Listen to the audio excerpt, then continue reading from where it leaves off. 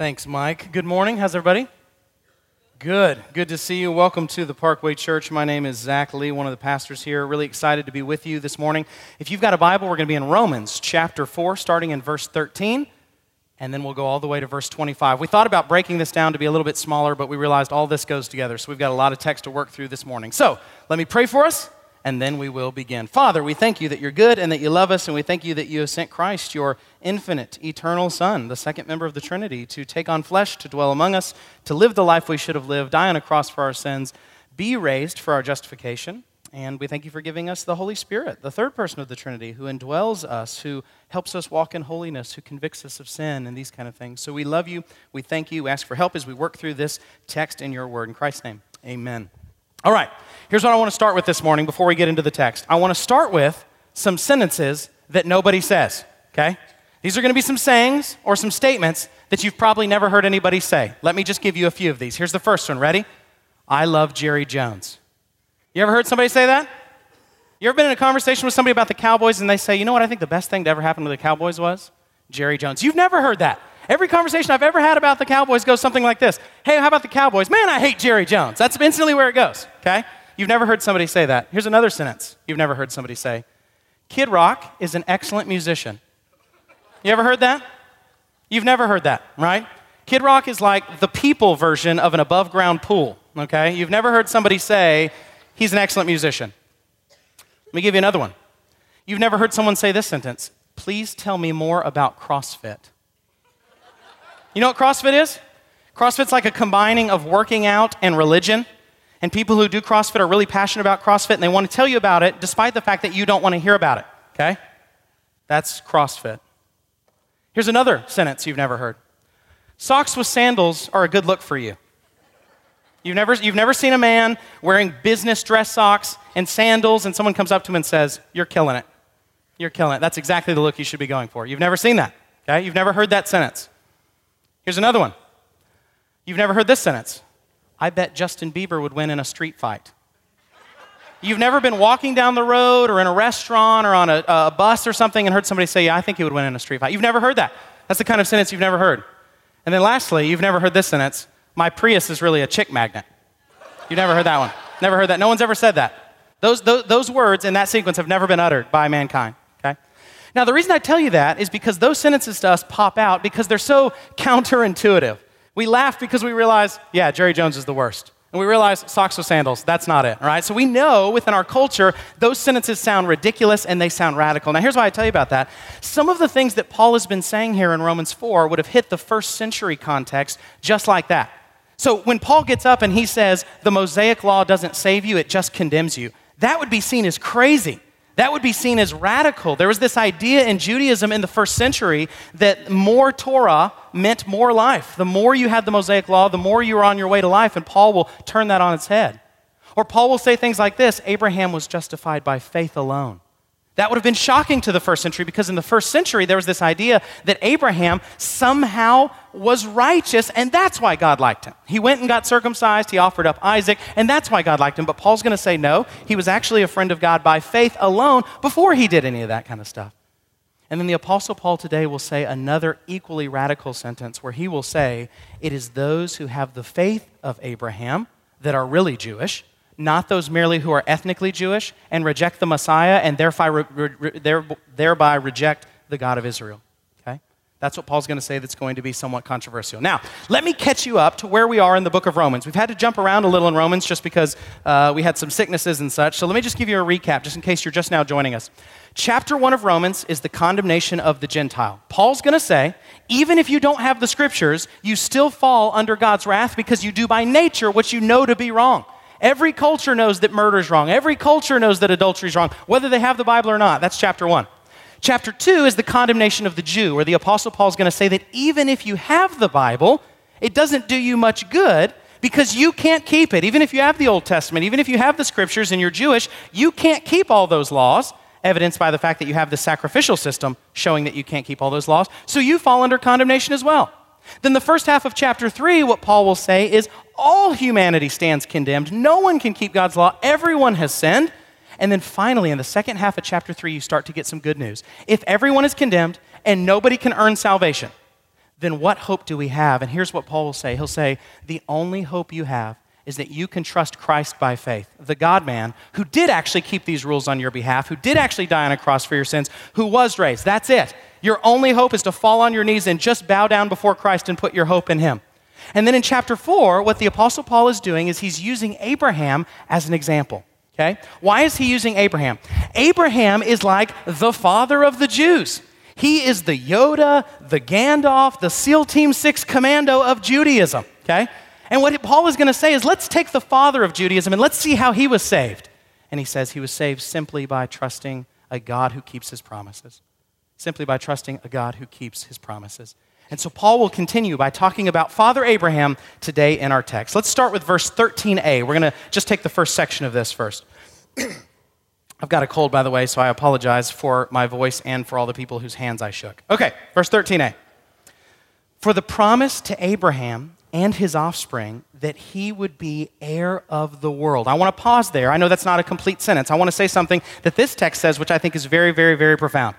What was the promise in the Old Testament made to Abraham? All mankind had sinned. Everybody fell under the condemnation of God. God's way to solve that problem was to make covenants, and so he makes a covenant with this guy named Abram, later names him Abraham, and what he promises him is three things. He says, though you're old, though your wife is old, though you're beyond childbearing years, here's what I'm going to do. I'm going to give you three things. I'm going to give you a dwelling, Israel. I'm going to give you a dynasty, that you're going to have more kids than the stars in the sky, than the sand that's on the seashore. And I'm going to give you dominion, that you will rule. You will be a kingly type of people. And the way that Paul summarizes that promise is this, that Abraham was going to inherit the whole world. Let me give you a quote from a theologian I like, a guy named N.T. Wright. Here's what he says. Abraham emerges within the structure of Genesis as the answer to the plight of all humankind. The line of disaster and of the curse from Adam through Cain, through the flood to Babel, begins to be reversed when God calls Abraham and says, in you shall all the families of the earth be blessed. Okay? So let me say this really quickly. The God of Israel, Yahweh, Father, Son, Spirit, that is the only true God. He's not just the God of Israel, he's the God of the whole world. Okay? Israel was meant to be a vehicle through whom God would send a Messiah. Because God's hope is not just that he would be the God of Israel, but that he would be the God of the whole world. That's why the Bible starts in Genesis 1 and not Genesis 12. It starts with mankind, generally, before it moves into Israel. And this is also why the gospel goes out to all nations. God is about redeeming all people to himself. I want to show you some verses about this. Okay, we're going to put them on the screen. This has always been the hope, that the God of Israel would be the God of the whole world as he is. Genesis 12, 2-3, this is the promise made.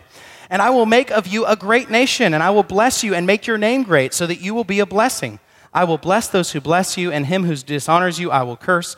In you all the families of the earth shall be blessed. Habakkuk 2:14. For the earth will be filled with the knowledge of the glory of the Lord as the waters cover the sea. That's the hope. That you wouldn't just worship God in Israel, that rather the God of Israel is really the God of the whole world, and that the knowledge of him would be across the whole earth. Micah 4:2. And many nations shall come and say, come, let us go up to the mountain of the Lord, to the house of the God of Jacob, that he may teach us his ways and that we may walk in his paths. For out of Zion shall go forth the law and the word of the Lord from Jerusalem. There's some more. Psalm 22:27. All the ends of the earth shall remember and turn to the Lord, and all the families of the nations shall worship before you. That's the hope. Isaiah 19:23-25. Now, before I read this one, I want to say this. Assyria and Egypt will be mentioned in this text. Assyria and Egypt hate Israel. Okay? They are some of Israel's long-term enemies. Okay? So if you're like an A&M fan, this is UT in Oklahoma or something like that. That's what's going on here. Now listen. In that day there will be a highway from Egypt to Assyria, and Assyria will come into Egypt, and Egypt into Assyria, and the Egyptians will worship with the Assyrians. In that day Israel will be the third with Egypt and Assyria, a blessing in the midst of the earth, whom the Lord of hosts has blessed, saying, blessed be Egypt, my people, and Assyria, the work of my hands, and Israel, my inheritance. That there's this idea that in the future of where Isaiah is talking about, that God will be the God of all nations, and that Israel will join hands with their former enemies and worship. Revelation 5:9, and they sang a new song saying, worthy are you to take the scroll and to open its seals, for you were slain, and by your blood you ransom people for God from every tribe and language and people and nation. Okay? That's the hope. That's the promise that's given to Abraham, that the world would look like Israel. that Israel would look like Jerusalem, that Jerusalem would look like the temple, that the temple would look like Eden, and that Eden looked like heaven. The idea is that God's sphere, heaven, and man's sphere, earth, would overlap once again like they did in Eden, but better. That's the hope. That's 13a. Let's keep going. We still have a lot more text. 13b through 15. For the promise to Abraham and his offspring that he would be heir of the world, and now it continues in 13b, did not come through the law, but through the righteousness of faith.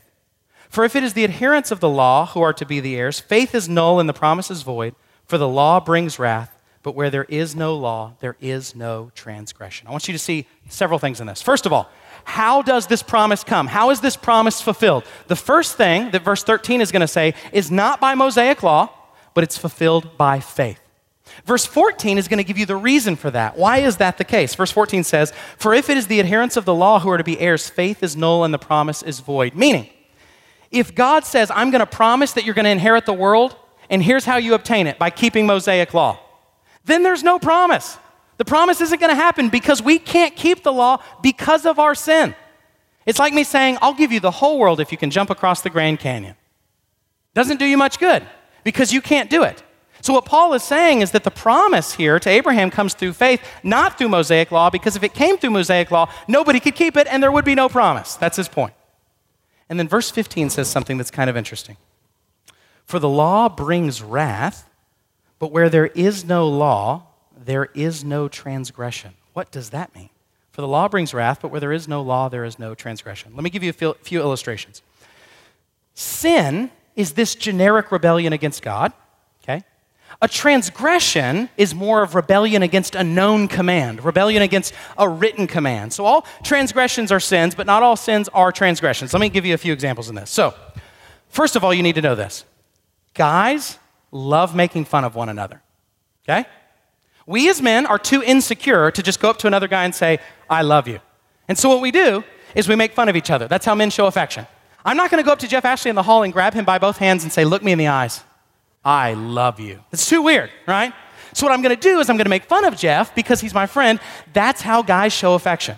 So if you've ever wondered why up here on stage we make fun of Tim or make fun of Carl or they make fun of me or Jeff or whatever it is, it's not because we don't like each other. It's because we do like each other, okay? We've had a few people come up and say, man, why do you guys give each other such a hard time? And you know who those people are typically? Women, okay? Because that's not how women show affection. Guys show affection by teasing each other and razzing each other and making fun of each other. That's just how we show affection. So in that spirit, I have two pictures to show you. The first is one that our very own Tim Hollis made of Jeff Ashley, and it is a picture of him that we're going to put on the screen, and it's him riding a unicorn in space. Okay? Now, what that means to us on staff is, Jeff, we love you. You're a great leader. Look how valiantly you lead on your magical beast.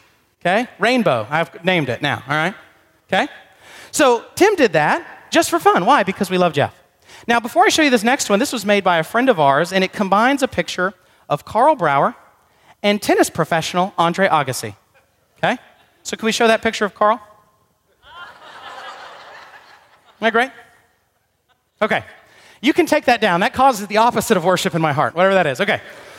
So that's how guys show love and affection. Now, when I got married, I learned that that's not the same way with women. Okay? I would tease, make fun of, whatever, my wife, and then one day she said, stop making fun of me, you hurt my feelings. I'm like, I'm so sorry. I felt like a jerk, right? That's kind of like sin. It's something that I should have known, and it still hurt my wife, and I still wronged my wife, but there was no written rule about that. It wasn't like when we got married, I held her hands and vowed to her, I will never make fun of you, okay? Now, there are times to tease your spouse in a loving way, but that's not what I'm talking about. Okay, that's kind of what sin is. Now let's talk about what a transgression is. A transgression is more rebellion against a known command, rebellion against a written command, okay?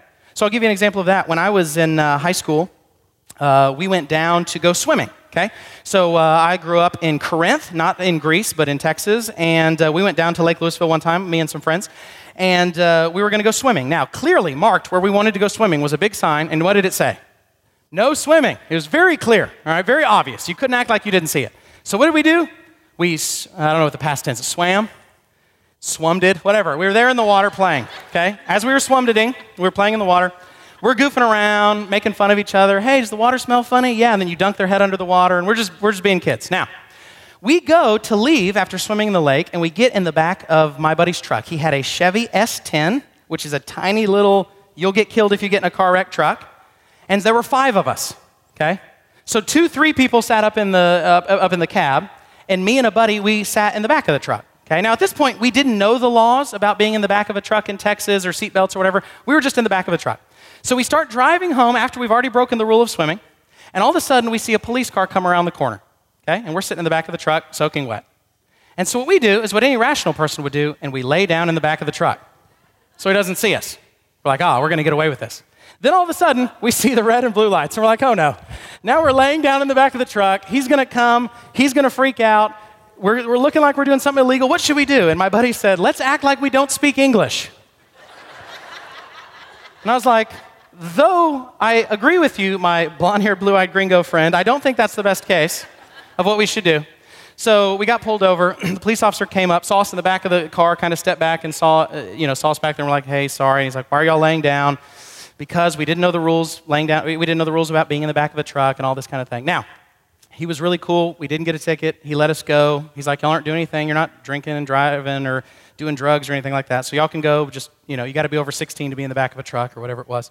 Now, the reason I tell you that story is because that is more like a transgression, right? We knew we shouldn't be swimming.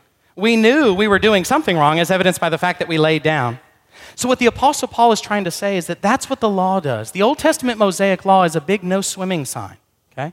And so what it does is it shows actually how sinful you are. The law is not to keep you from sin. The law is to exaggerate sin. The law prompts sin. The law shows you how bad you really are because you can even read the rule and not want to keep it, okay? That's what the Apostle Paul is saying. He's saying that the law, Gentiles sin like in the first way. They don't have the law, but they do by nature what's wrong.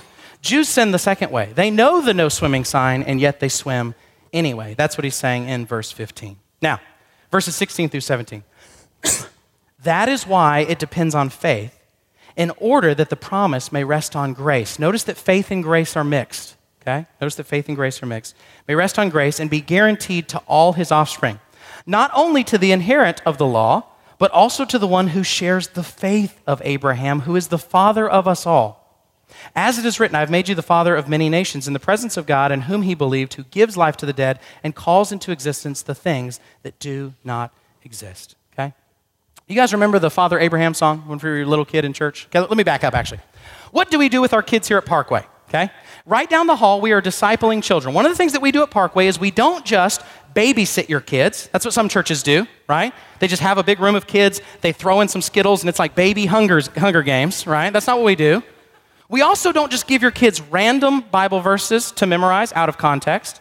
We also don't just teach your kids random Bible stories that they can repeat later, okay? What we want is we want your kids to know and love Christ. That's our goal.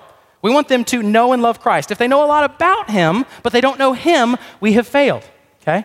And so what we do with preschool, with elementary, with youth, etc., is we disciple, okay? We teach them the overarching storyline of the Bible. We teach them who Christ is. We teach them how they can be saved. Now, the reason I say that is because there were times when I was a kid and would go to church where you would just eat some crackers, sing some songs, and that was it. And one of the songs we sang was Father Abraham. You know this song about Father Abraham and how he had many sons? And how many sons had Father Abraham? Okay. Now, I'm going to stop there. I thought it would be funny if I would just, for the next 15 minutes, sing the whole song. Right hand, left hand, and just keep going. But I'm not going to do that, okay? Now, there are things I like about that song and things I don't like about that song. Okay? Here's what I don't like about that song. When I was singing it as a kid, Abraham was not my father. I was lost. I didn't have faith. So to have a room full of people that might not know Christ, they're not linked to Abraham. So that's what I don't like about that song. Here's what I do like about that song. What that song shows is it's those who have faith, in the kind of faith that Abraham had, who are really his children. Let me say it stronger. If you want to become a Jew, become a Christian. What this text is going to say is that what it means to be linked to Abraham and the promises and the covenant and the relationship with God is not something that comes through ethnicity. It's something that comes through faith. That's what makes you a child of Abraham. Let me read you some verses. Ephesians 3:6. Ask yourself here, who are God's people? Ask yourself here in this, as I read these verses, who is linked to Abraham? Ephesians 3:6. This mystery is that the Gentiles are fellow heirs of who? Abraham. members of the same body and partakers of the promise in Christ through the gospel. Galatians 3:7. Know then that it is those of faith who are the sons of Abraham. What does it mean to be a Jew in the New Testament? It means you have faith in Christ. Galatians 3:16. Now the promises were made to Abraham and to his offspring. It does not say and to offsprings, referring to many, but referring to one, and to your offspring who is Christ. What Paul is saying here is very profound. He's saying all those promises made to Israel were really made to one Israelite, who is the Israel personified, who's Jesus. Galatians 3:29. And if you are Christ, then you are Abraham's offspring, heirs according to promise. Romans 9:8. This means that it is not the children of the flesh who are the children of God, but the children of the promise are counted as offspring. The first thing this text is going to say is it's going to blow open our categories of what it means to be Jew and Gentile. It's going to say Jew and Gentile are defined by whether or not you know the true Jew, whether or not you know the true Israelite, Christ, not dependent upon your ethnicity. That's what the text is going to say. Now, I want you to see something else here. I want you to see something else in this text here. Look at the end of verse 17, okay? Look at the end of verse 17. It says this again. As it is written, I have made you the father of many nations in the presence of God in whom he believed. Now look at this next little section. Who gives life to the dead and calls into existence the things that do not exist. What does that mean, okay? Before I tell you what it means, let's do a little theology. First of all, it is true that when God creates, he creates out of nothing, okay? Meaning, for all eternity, there has only been Father, Son, and Spirit. There's been the one Trinitarian God for all eternity, okay? The Father is not older than the Son or the Spirit. They're co-equal, co-eternal. For all eternity, there's just God. One God, Father, Son, and Spirit. And when God creates, he just speaks it into being, and it is, okay? It's not as though God has to go find a clump of metal in space somewhere and say, this would be really good for making hard stuff, so I'm going to use it. There's just God, and he speaks things into being. It is what's called in theology creation ek nihilo, out of nothing, okay? Also, nothing, by the way, is not like a substance. It's not like God finds a clump of nothing and uses it to create stuff. There's just God, and through his word, by the power of his Spirit, he creates everything that is, which means the way God creates and the way you and I create are fundamentally different.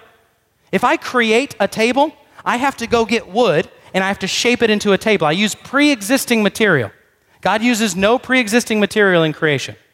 If I want to build a car, I have to get metal and I have to get rubber for the tires and I have to do these different things. That's not how God creates.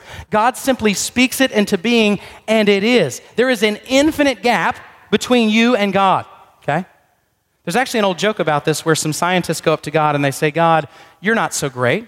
We have figured out how to make mankind out of the dirt like you did. Didn't you make Adam out of the dirt? God says, yes. They said, well, we have found out how we can take dirt and we can make it into a person as well. And God says, show me. And so the scientist goes and he grabs a handful of dirt and God says, wait, first, get your own dirt, okay? There's a fundamental difference between the way that God creates and the way that we create. Now, that's true theologically. That's not the point of this text, okay? Additionally, there's a sense in which God calls things as not as though they are when he declares us to be righteous in Christ, okay? I, Zach, in and of myself, am not righteous. I sin, I break God's law. God demands not that I be righteous, but that I be perfect, and I am not perfect.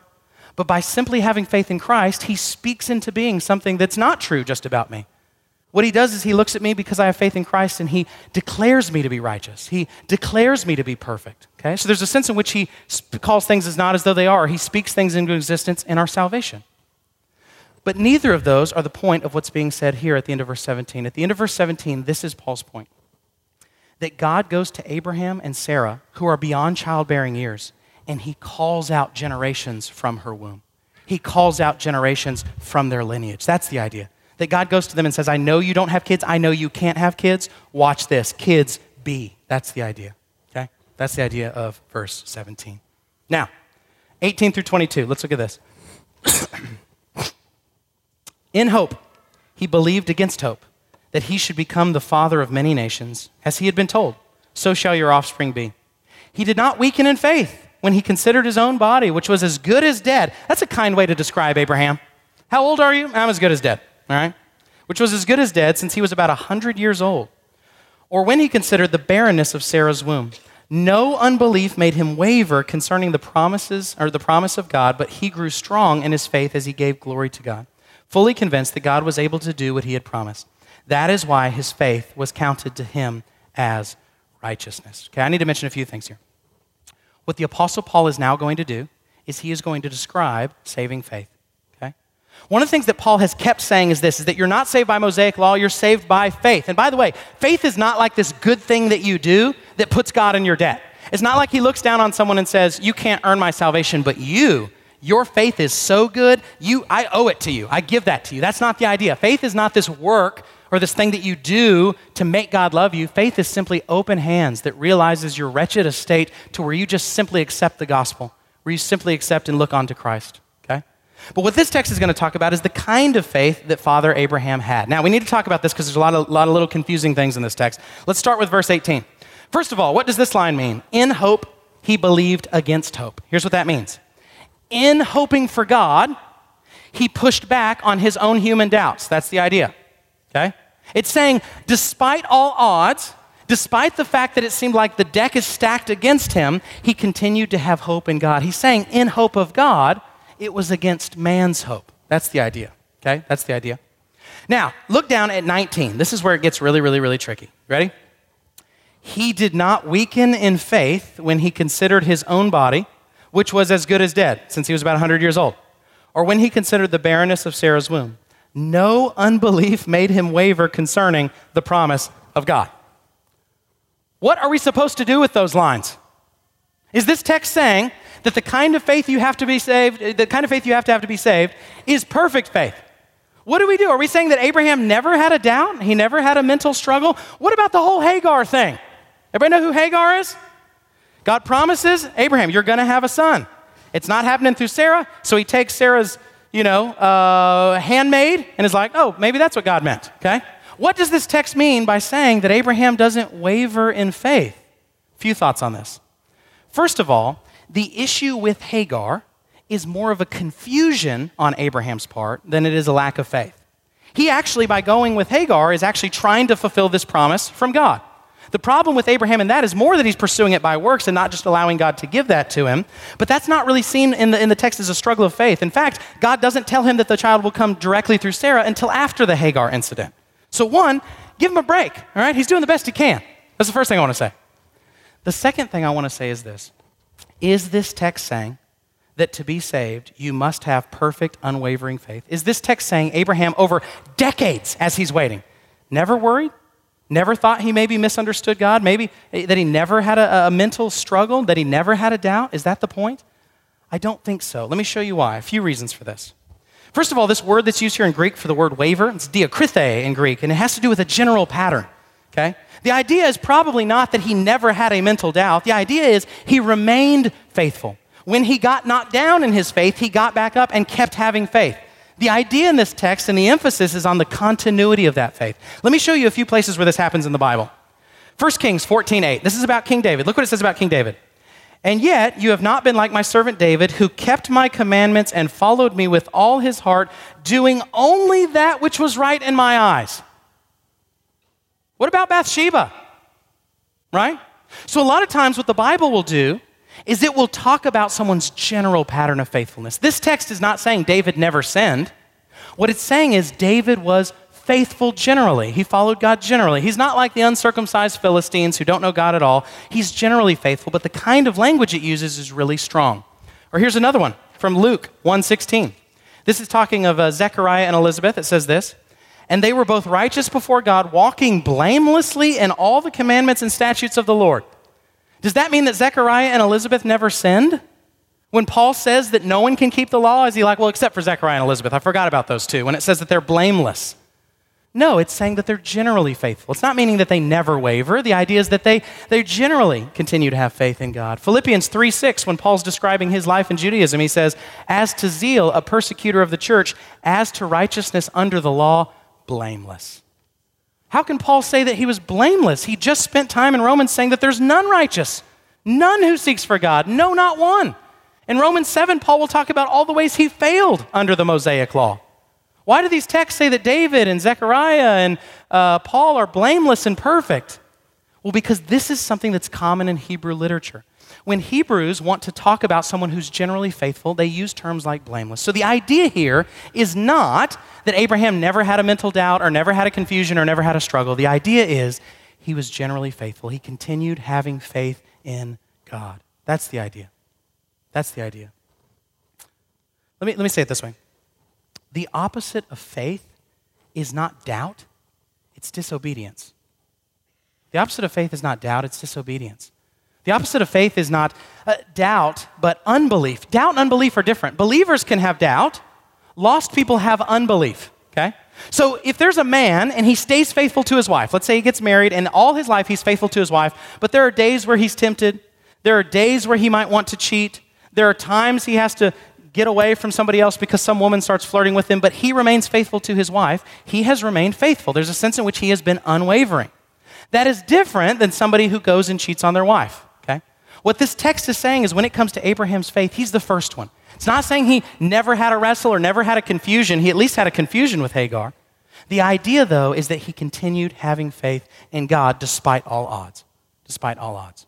Let me read you a quote from a theologian I really like, a guy named John Calvin. And I find this to be a very helpful quote. If you struggle with faith, you struggle with assurance, you struggle with whether or not God loves you, listen to this quote. When we stress that faith ought to be certain and secure, we do not have in mind a certainty without doubt or a security without any anxiety.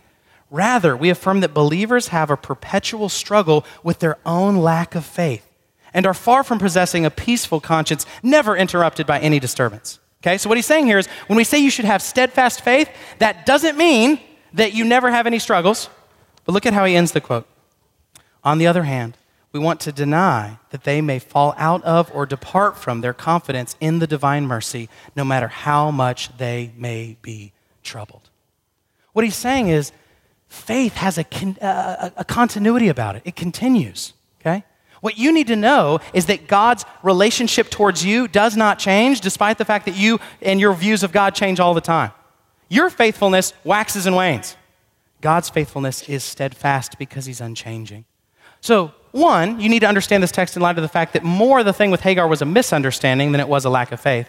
But even on the days where I'm sure, being a broken sinner like all of us, where Abraham had doubts and worries and concerns, he continued to have faith. He continued to have faith. That's the idea that Paul's making, okay? Now look at verse 20. Look at verse 20 again. I want to show you something else. No unbelief made him waver concerning the promise of God, but he grew strong in his faith as he gave glory to God. Now, I want to focus on that last part because I think that's really, really important. Let me say it this way. You ever been in a gym before? All right, you ever been in a gym? I hate going to the gym, not because I don't like working out, I do. I hate going to the gym because there are a bunch of weird kinds of people at the gym, okay? I'm now going to list what those people are. That's what I do. I give lists that are funny, and I just work through them. Number one, there's the yelling guy. You know the guy that yells? He lifts, ah, and he yells.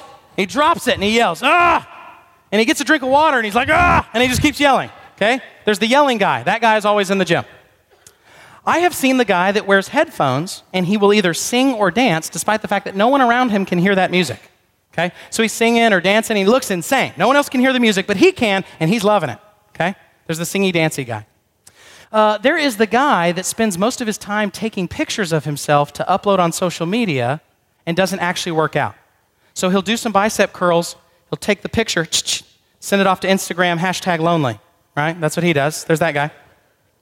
I saw a guy at the gym recently who was trying to dry his entire body under the hand dryer. You know the hand dryer? You wash your hands and it dries your hands? He was all up under there, up on his head, on his back, all of that. And I wanted to take a picture, but I didn't want him to see me do that, all right?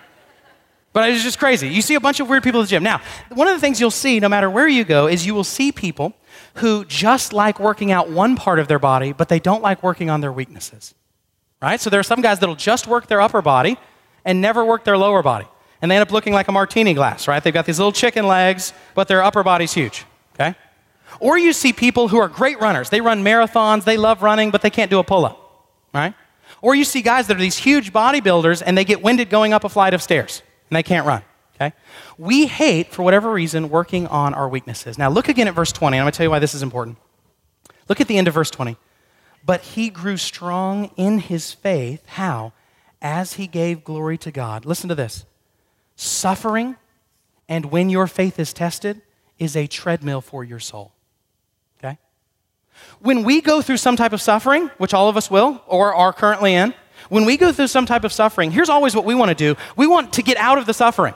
We want to get off that treadmill. Listen, if God wanted you out of the suffering, you'd be out of the suffering. Why does God have you in the suffering? Why does he have you in the suffering? Now listen, I'm not saying if you can get out of the suffering, don't. If you're sick, go to the doctor, right? That's fine. What I'm saying is when you've tried everything and you come to your wit's end and you're just stuck in some type of test of faith or some type of suffering and you're not sure what to do and you're wondering, God, when will you get me out of this? Maybe you ask the question, why does God have you in this? If he wanted you out of it, you'd be out of it. Maybe he's trying to teach you that he loves you at your worst. Maybe he's trying to teach you, and this is why I think this is a big part from verse 20. Your job when you're in suffering is not to get out of the suffering. Your job when you're in suffering is to worship. That's your job. You can't get yourself out of the suffering. That's God's job. Your job is to worship. Our highest goal as Christians is not avoiding pain. Our highest goal as Christians is giving glory to God, period. When you come to know Christ, you've written a blank check to Jesus. You don't get to pick how he fills that out. And what this text is saying is, what does Abraham do as he's waiting decades for this promise to be fulfilled? He grows strong in faith as he does what? As he worships, as he gives glory to God. That's the purpose. If you're going through some type of test of faith today, you're going through some type of suffering today, you can learn something from this lesson of Father Abraham, and it's this: what God wants from you is your worship. When you're in suffering and all you're doing is trying to figure out how to get out, I'm in this pit, how do I get out of this pit? Maybe instead you stop and you invite Jesus to come down with you into the pit. Maybe that's what God wants. Maybe he doesn't want you to rely on yourself. Maybe he wants you to keep being weak so you have to rest in him. Maybe he wants you to keep realizing that he loves you at your worst. He's not waiting for you to clean yourself up. He's not waiting for you to do better. He's not waiting for you to stop struggling. He loves you now. What we want to do is we want to get out of the suffering. When can I get back to regular life? Listen, this is regular life. This is regular life. Abraham grows strong in faith as he gives glory to God. What we want to do is we want to get off that soul's treadmill. But that's not God's purpose. If God is the greatest thing in the world, and he is, then the greatest thing he can do for you is to let you be close to him. The worst thing he can do for you is to let you just run off into self-sufficiency. To let you run off into self-sufficiency, okay? There are things that God has promised you, and if he's promised you something, you can take it to the bank. It's going to happen. If you know Christ, he's promised you love, he's promised you salvation, he's promised that he'll never leave or forsake you, he's promised that your sins are forgiven. You can take that to the bank. You don't have to worry about that, wonder about that. He'll do it. What do we do when we're going through struggles, though, on issues where he hasn't promised us something? He hasn't promised us that you'll have a good marriage. He hasn't promised us that you will have great kids. He hasn't promised that you won't get sick. He hasn't promised that you'll have enough money. He hasn't promised those things. I found a lot of times that I find myself mad at God because I feel like he broke promises that he's never actually made. Because if it's not in his word, it's not a promise. God told me, if it's not in his word, it's not a promise. I do think God can lead you. I do think God can guide you by the Spirit, but he's not giving you promises that are outside of Scripture. Okay? So there are some things that are promised by God, and you can just take those things to the bank. That's going to happen. But when you don't know what God's going to do, you trust the person, or rather the Trinity of persons, not the promise. I don't know when I pray for somebody to get well if they're going to get well. God hasn't promised healing. In fact, well, he has promised healing eventually when we're resurrected, but he hasn't promised that healing today. So when I don't know what God's going to do, I trust him. I trust Father, Son, and Spirit. I trust God when I don't know what he's going to do. Faith is not how hard do you believe something's going to happen. It's whether or not you trust God that he's good and loving and kind and cares for you. That's more what faith is. Verses 23 through 25, then we'll be done. But the words, it was counted to him, were not written for his sake alone, but for ours also. It will be counted to us who believe in him who raised from the dead Jesus our Lord, who was delivered up for our trespasses and raised for our justification. I want you to see two things in this text. First of all, what Paul is going to say is this idea of Abraham being justified by faith wasn't just written for him. It was written for us today. The Old Testament belongs to Christians. These promises belong to Christians. We're the inheritors of the covenant. We're the inheritors of these promises. This is not just written for Abraham. It's written for you. It's written to encourage you. It's written so that you might rest in the gospel. Let me give you another Calvin quote. Let us also remember that the condition of us all is the same with that of Abraham. All things around us are in opposition to the promises of God. He promises immortality. We're surrounded with mortality and corruption. He declares that he counts us just. We are covered with sins. He testifies that he is propitious and kind to us. Outward judgments threaten his wrath. What then is to be done? We must with closed eyes pass by ourselves and all things connected with us, that nothing may hinder or prevent us from believing that God is true. How was Abraham justified? By trusting in a God who keeps his promises and brings life out of death. How are we justified? By trusting a God who keeps his promises and brings life out of death, specifically the resurrection of Christ, and then one day our resurrection as well. That is the same across the board. Paul is trying to say, listen, listen, listen, listen. For you Jews who think you're saved by Mosaic law, for you Gentiles who think that we're saved just by trying to earn God's favor, there's something in the human heart that hates grace. There's something in the human heart that wants to do better, that wants to earn it, that wants to pat ourselves on the back, that wants us to do our best. Paul is trying to say that's not how you come before the true God of the Bible. You come before him with open hands like Israel did. He counts you to be righteous before you ever even obey. He counts you to be righteous before you ever even obey. That's what Paul's going to say. Now look at this last part of this text. Says this. When talking about Christ, it says this, who was delivered up for our trespasses, dying on a cross for our sins. Now look at this next line. This is confusing to a lot of people. And raised for our justification. What does that mean? How does Jesus being raised from the dead affect my justification, my being seen by God as being righteous? Okay. Well, I want to show you a little illustration. I want to give you a little demonstration. This comes from a theologian I really like, a guy named Fred Sanders. He's actually a Trinitarian scholar. And so I want to show you this because I think it's really, really helpful. Okay. Here is a little card I've made. Can you read it? What does it say?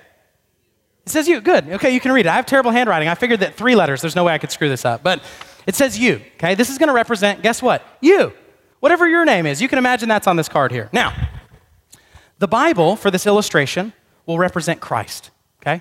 I'll represent the Father, and by the Spirit, it's a Trinitarian work of God in salvation, by the Spirit, I put you into Christ. When you repent and you trust in Christ, your place, you don't matter anymore. You die at your conversion. You are placed into Christ. Okay? And what's true of Christ is true of you. So if I take this Bible and I set it here on the music stand, where are you?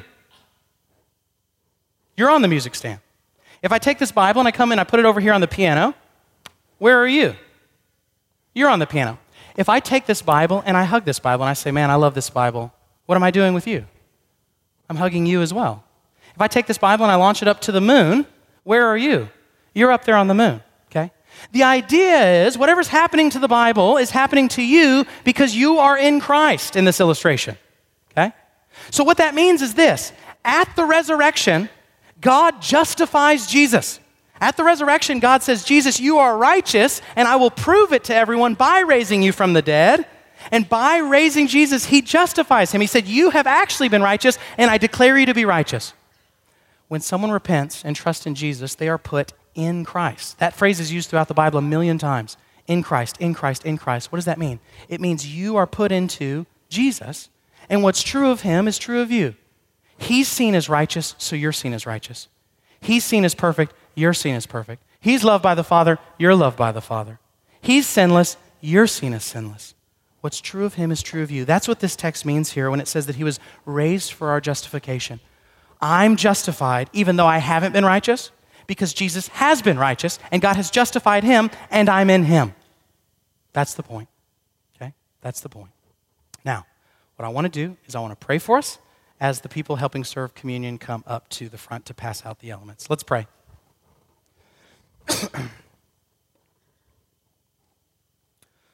Father, I thank you for this text. I confess that it was a long text, so where I failed to get to dive into everything, I ask that you'd forgive me. I pray right now for anybody that's struggling. I confess that there's just something in our lives that makes us want to just try to earn it. There's something in our lives that makes us feel like you're mad at us despite the fact that you're not. There's just all these issues. There's so many doubts. When we're struggling, when we're having a test of faith like Abraham, we often try to make our own Ishmaels. We often try to run off into our own understanding instead of trusting in you. And so I just ask for help.